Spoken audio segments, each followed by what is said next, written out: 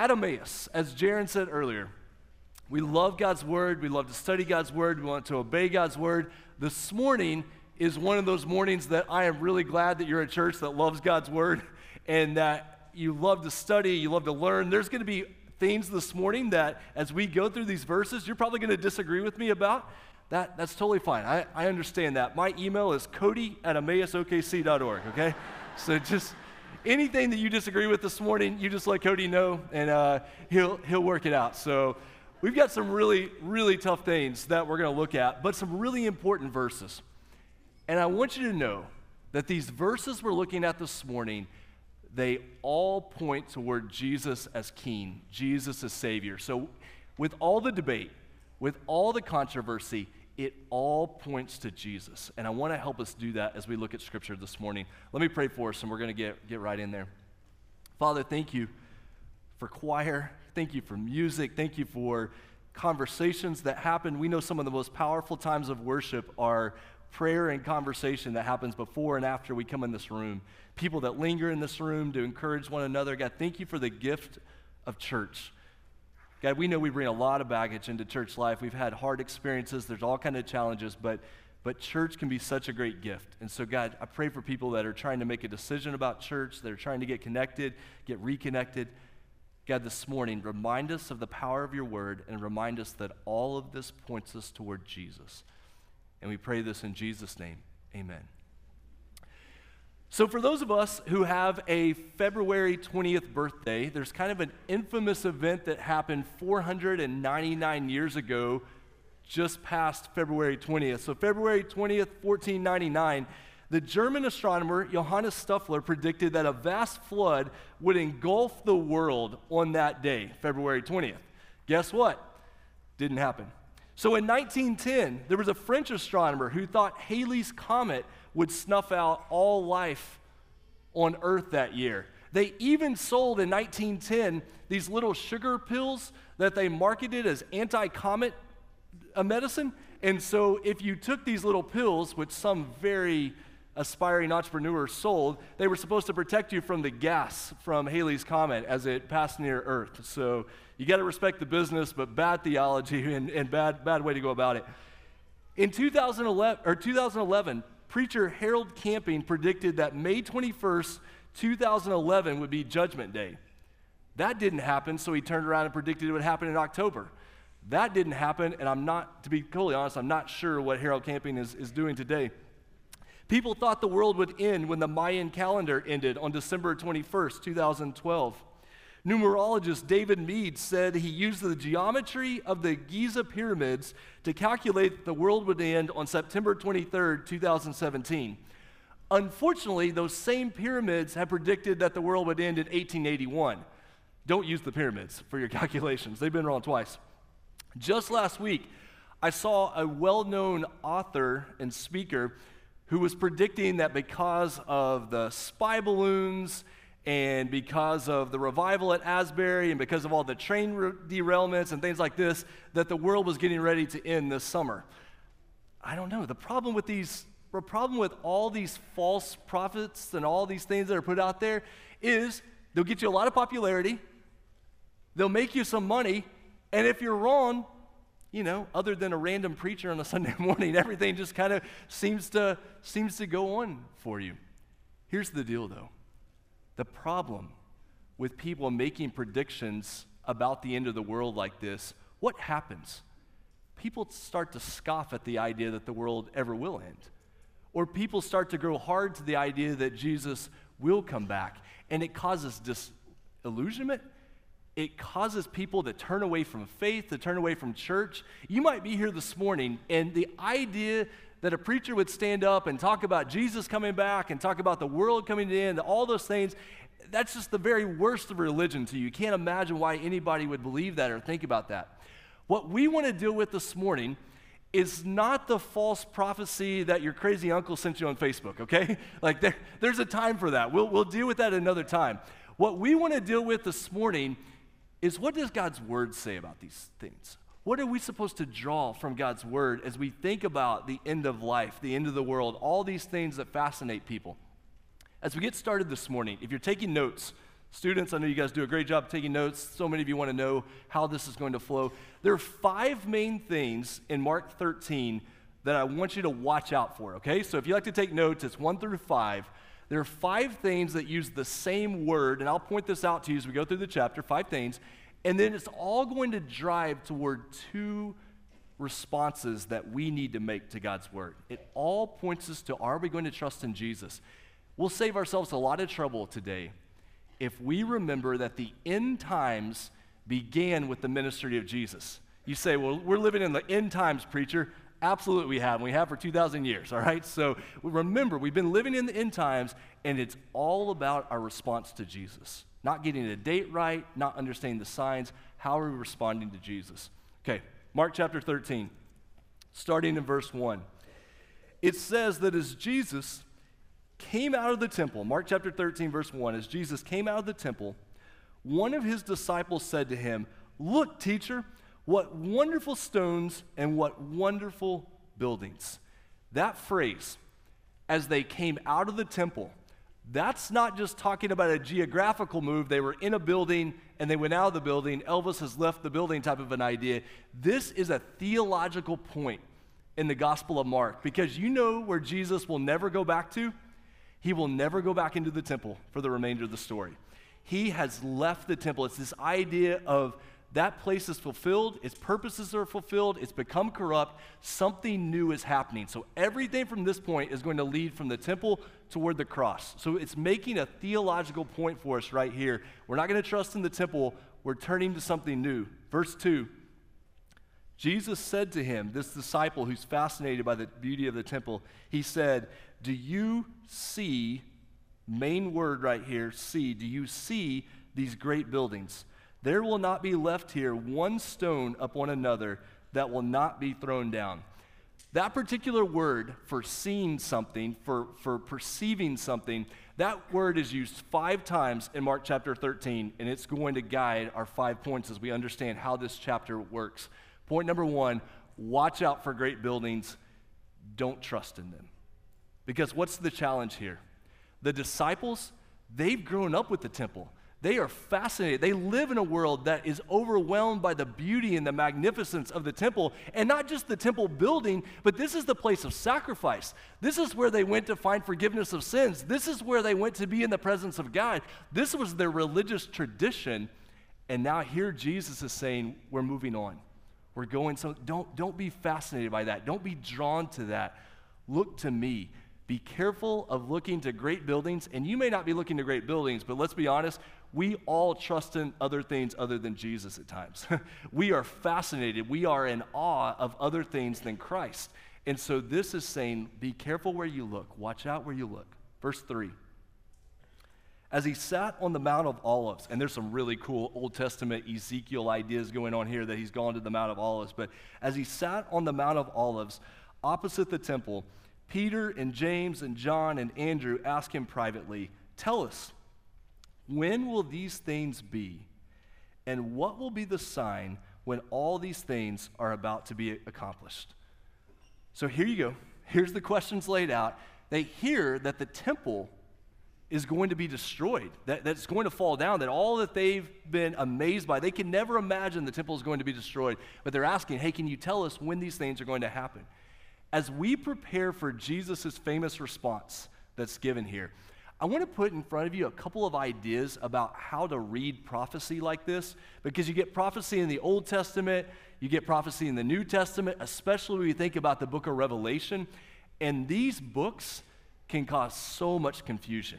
Remember on the book of Revelation, theology point number 1 and point number 1 through 99 for the book of Revelation. It's Revelation singular, not Revelations plural.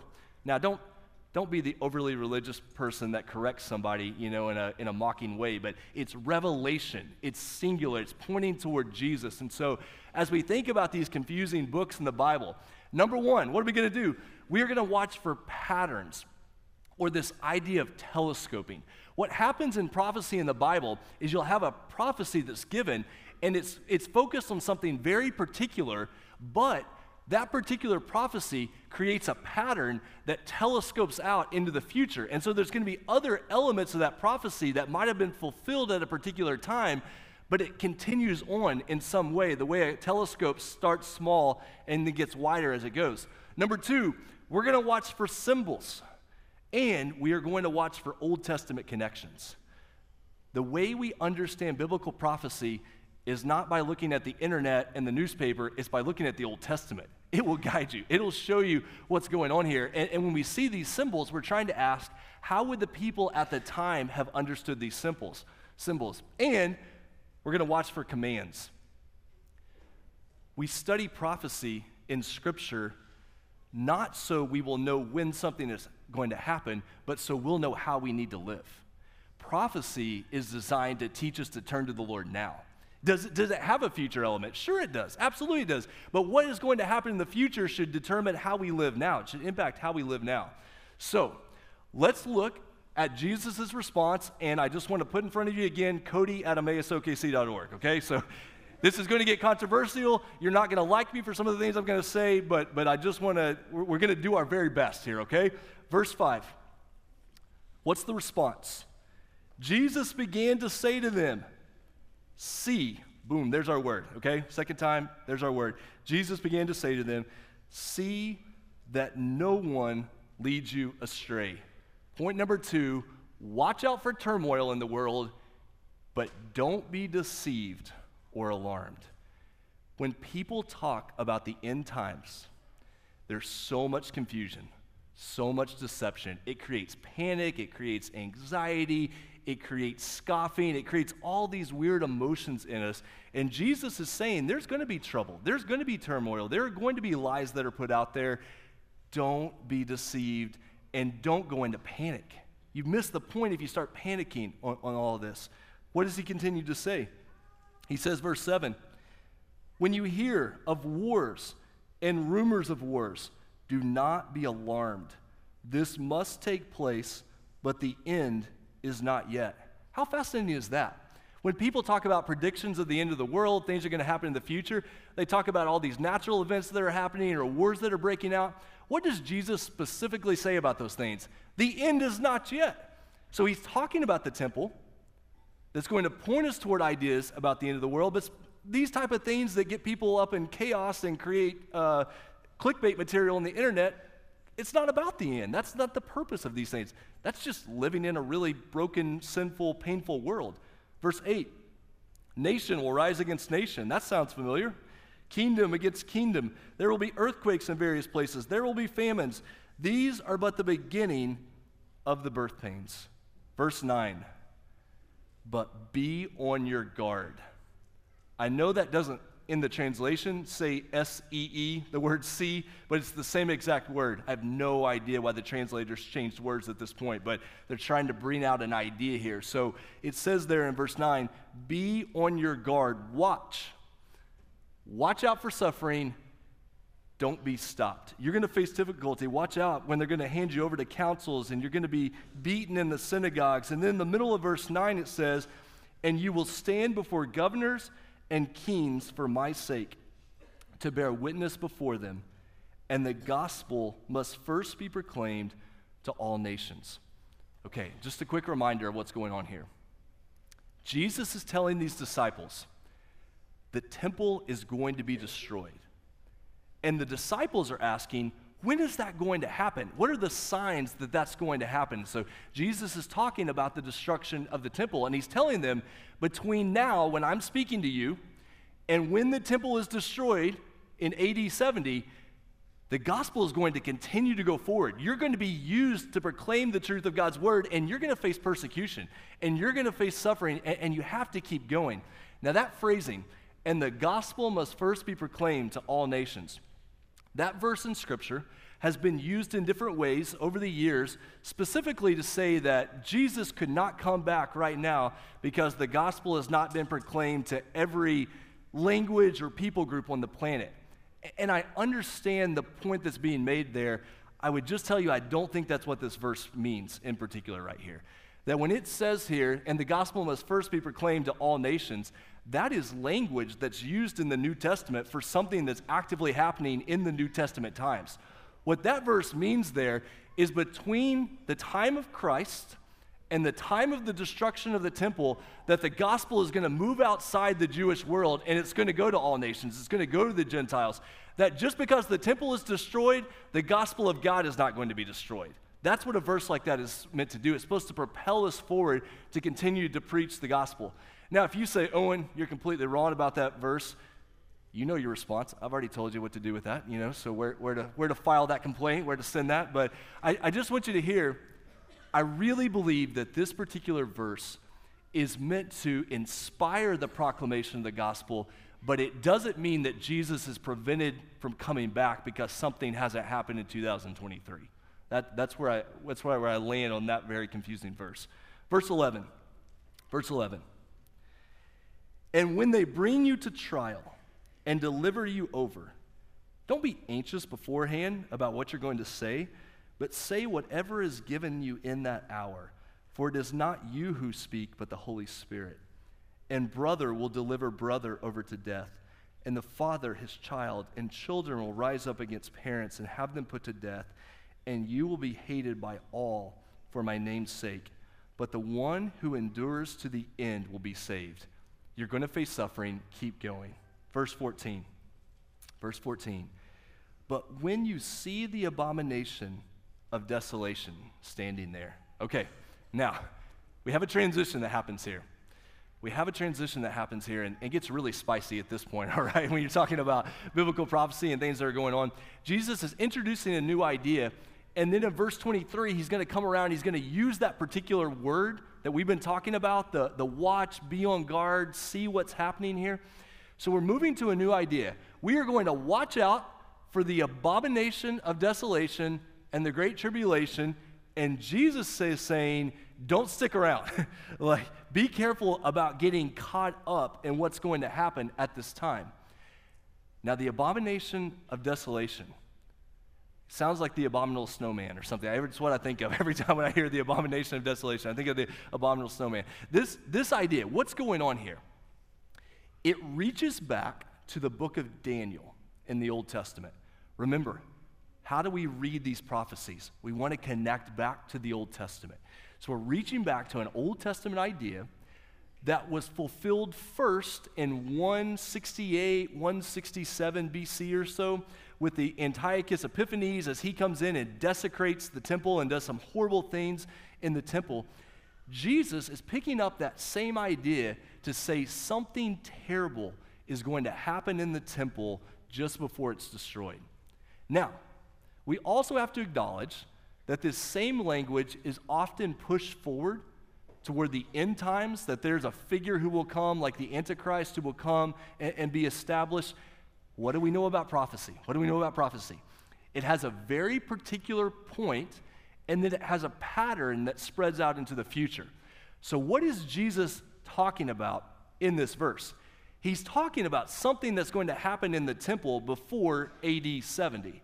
But that can become a pattern for other things we're going to see in the future. So we're trying to make the balance here, and I'm trying to limit how many people I make mad about this idea. So, but I really believe it points to the temple with future ramifications beyond that. Okay, let's find out about this abominable snowman or abomination of desolation. What do we find out? When this figure is set up, middle of verse 14, let those who are in Judea flee to the mountains. Let the one who is on the housetop not go down, nor enter his house to take anything out, and let the one who is in the field not turn back to take his cloak. Why would Jesus, as the war is breaking out around AD 66, 67, the temple is under attack, why would Jesus tell the people, don't go to Jerusalem? They would go to Jerusalem for two reasons. They would either go to Jerusalem to get in the middle of the fight that's happening to defend the temple, or they would run to the temple for what? Protection. And Jesus is saying, that place we're not fighting for anymore, and we're not running to it for protection anymore. Something different is happening. There's a new order that's breaking in. We're not going to run back there when you see this war breaking out. Verse 17. Alas, for women who are pregnant and for those who are nursing infants in those days. Pray that it may not happen in winter. For in those days there will be such tribulation as has not been from the beginning of creation that God created until now and never will be. Verse 20, if the Lord had not cut short the days, no human being would be saved. But for the sake of the elect whom he chose, he shortened the days. And then if anyone says to you, look, here is the Christ, or look, there he is, don't believe it. I'm not going to be around there. Verse 22, for false Christ and false prophets will arise and perform signs and wonders to lead astray, if possible, even the elect. But be on guard. I have told you all things beforehand. Then watch what happens in verse 24. 24 is an interesting transition. I'm going to keep trying to make this push for how there's a very particular first century element that points into the future. But verse 24, in those days, after that tribulation, after that abomination of desolation, the sun will be darkened and the moon will not give its light. And the stars will be falling from heaven and the powers in the heavens will be shaken.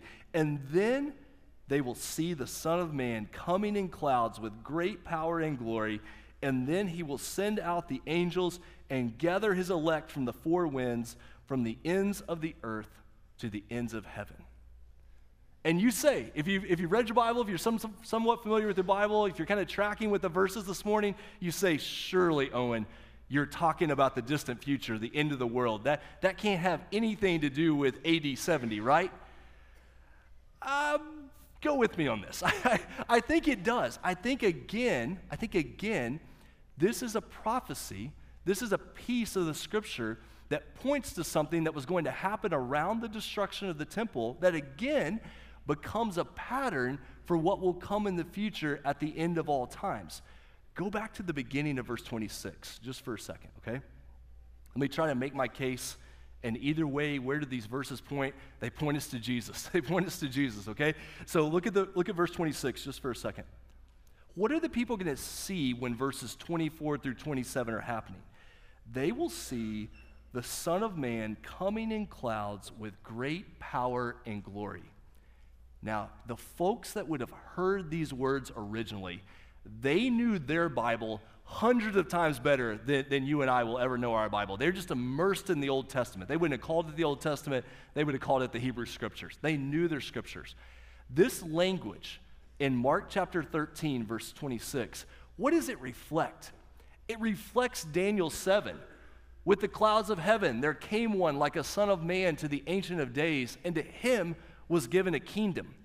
That language in Daniel 7 doesn't specifically talk about a divine figure coming to earth.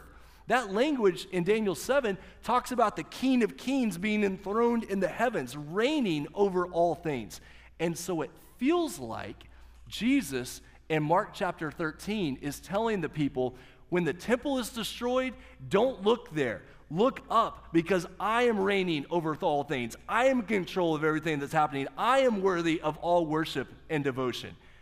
And will he come at the end of time to establish his kingdom forever? Absolutely he will. What is happening there with the destruction of the temple and Jesus reigning over all things points us to the future when he will return to make all things right. That's what's happening in these scriptures, I think. I'm almost certain that's what's happening in these scriptures. Verse 28, let's keep running. Verse 28, we get a parable where Jesus says, if you missed all of that and you got super confused, just follow this parable and it'll help you out. Verse 28, from the fig tree, learn its lesson. As soon as its branch becomes tender and puts out its leaves, as soon as you see these things happening, you know that summer is near. So also, when you see these things taking place, you know that he is near at the very gates. Truly I say to you, this generation, probably first century, pointing toward the future, this generation will not pass away until all these things take place. And then in verse 31, heaven and earth will pass away, but my words will not pass away. But concerning that day, and I think the transition toward the future happens in 32. I think we have a transition happening here, 32. But concerning that day or that hour, no one knows, not even the angels in heaven, nor the Son, but only the Father. So, verse 33, underline it, highlight it, circle it, put it out. It's the core of this chapter. Verse 33, be on guard, keep awake, for you do not know when the time will come. The fifth use of that word for seeing something or being on guard, watch out for the end of the world, don't fall asleep. Be on guard, keep awake, for you do not know when he will come. So again, you hear a prediction that someone makes about the time when the world is going to end. Again, I hate to pick on crazy uncles, but your crazy uncle sends you a Facebook article or you hear something like that come out. Does anybody know when the Son of Man is going to return exactly? No. So when you hear a prophecy like that, you know we're already off on the wrong foot. We're already going the wrong direction. We don't know, but what are we supposed to do? Keep watch. Stay awake. Be on guard. Pay attention. What we will not do is we will not sleepwalk through the Christian life. Let me say that again, because we're going to come around to that terminology a few more times before we wrap up. We will not sleepwalk through life. One day Jesus will come back. One day this life will end. One day this world as we know it will no longer be, and we will be prepared. We will be watching. We will be awake. We will be ready when that time comes. Verse 34, Jesus gives us another parable. He says, it's like a man who went on a journey, and when he leaves home, he puts his teenagers in charge. Well, not entirely, but yeah, he puts his servants in charge. He puts somebody in charge. Like, hey, I'm going to be away for a while. You guys just watch over things. What could possibly go wrong? They're in charge, each with his own job, with his own work. And he commands the doorkeeper to stay awake. Pay attention. Don't let anybody break into my house while I'm gone. This is the pressure you feel when a neighbor says, hey, I'm going to be out of town for a few days. Could you watch the house? You're like, oh, I don't need that pressure in my life. Like, I don't want something to happen to your house while you're gone, but I feel the pressure to make sure everything's okay. So, verse 35, therefore, stay awake, for you do not know when the master of the house will come, in the evening or at midnight or when the rooster crows or in the morning, lest he comes suddenly and find you asleep. And what I say to you, I say to all, stay awake. Now, that language, what's that pushing us ahead toward? It's pushing us ahead toward the Garden of Gethsemane. Because what does Jesus tell the disciples to do that night? Just stay awake and pray. Just stay awake to see what's going on. And what do? Yeah, you feel the pressure. They fall asleep. Two responses I would ask you to make to God's word this morning. Number one, what does it mean to stay awake? What does it mean to pay attention? What does it mean to not sleepwalk through life? We must have daily faithfulness to how we live. We must have daily faithfulness. What does that look like? Pursue holiness. Pray. Serve. Just do your job. Keep going in the Christian life. You're like, Owen, where did you get those 3 points? Pursue holiness, pray, serve. What I did is I looked for this word that we've been talking about in other places in the New Testament and other places where that word showed up. These are the ideas that are around that word. What does it mean to be faithful to the Lord every day? Pursue holiness. Oftentimes, when that language about staying awake, watching, paying attention, the opposite of that is getting drunk. Why? Because something else is controlling you. Anytime something else takes control of our lives, we're not in a position to live faithfully before the Lord. And so he says, pay attention. Live in a way that your mind is clear. Live in a way that your life in front of you, there's a clear path in front of you. Be a person of prayer. We don't know when Jesus is coming back, but can we be honest? We need prayer. Everybody in this room, if you said, hey, can we pray for you? Hands probably all going up because we need prayer. We need people to watch over us in prayer. What do you do in the Christian life?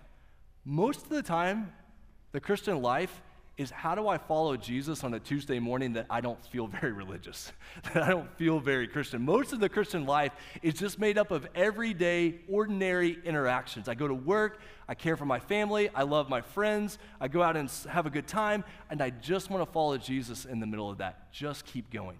Number two, we have daily faithfulness with eternal focus.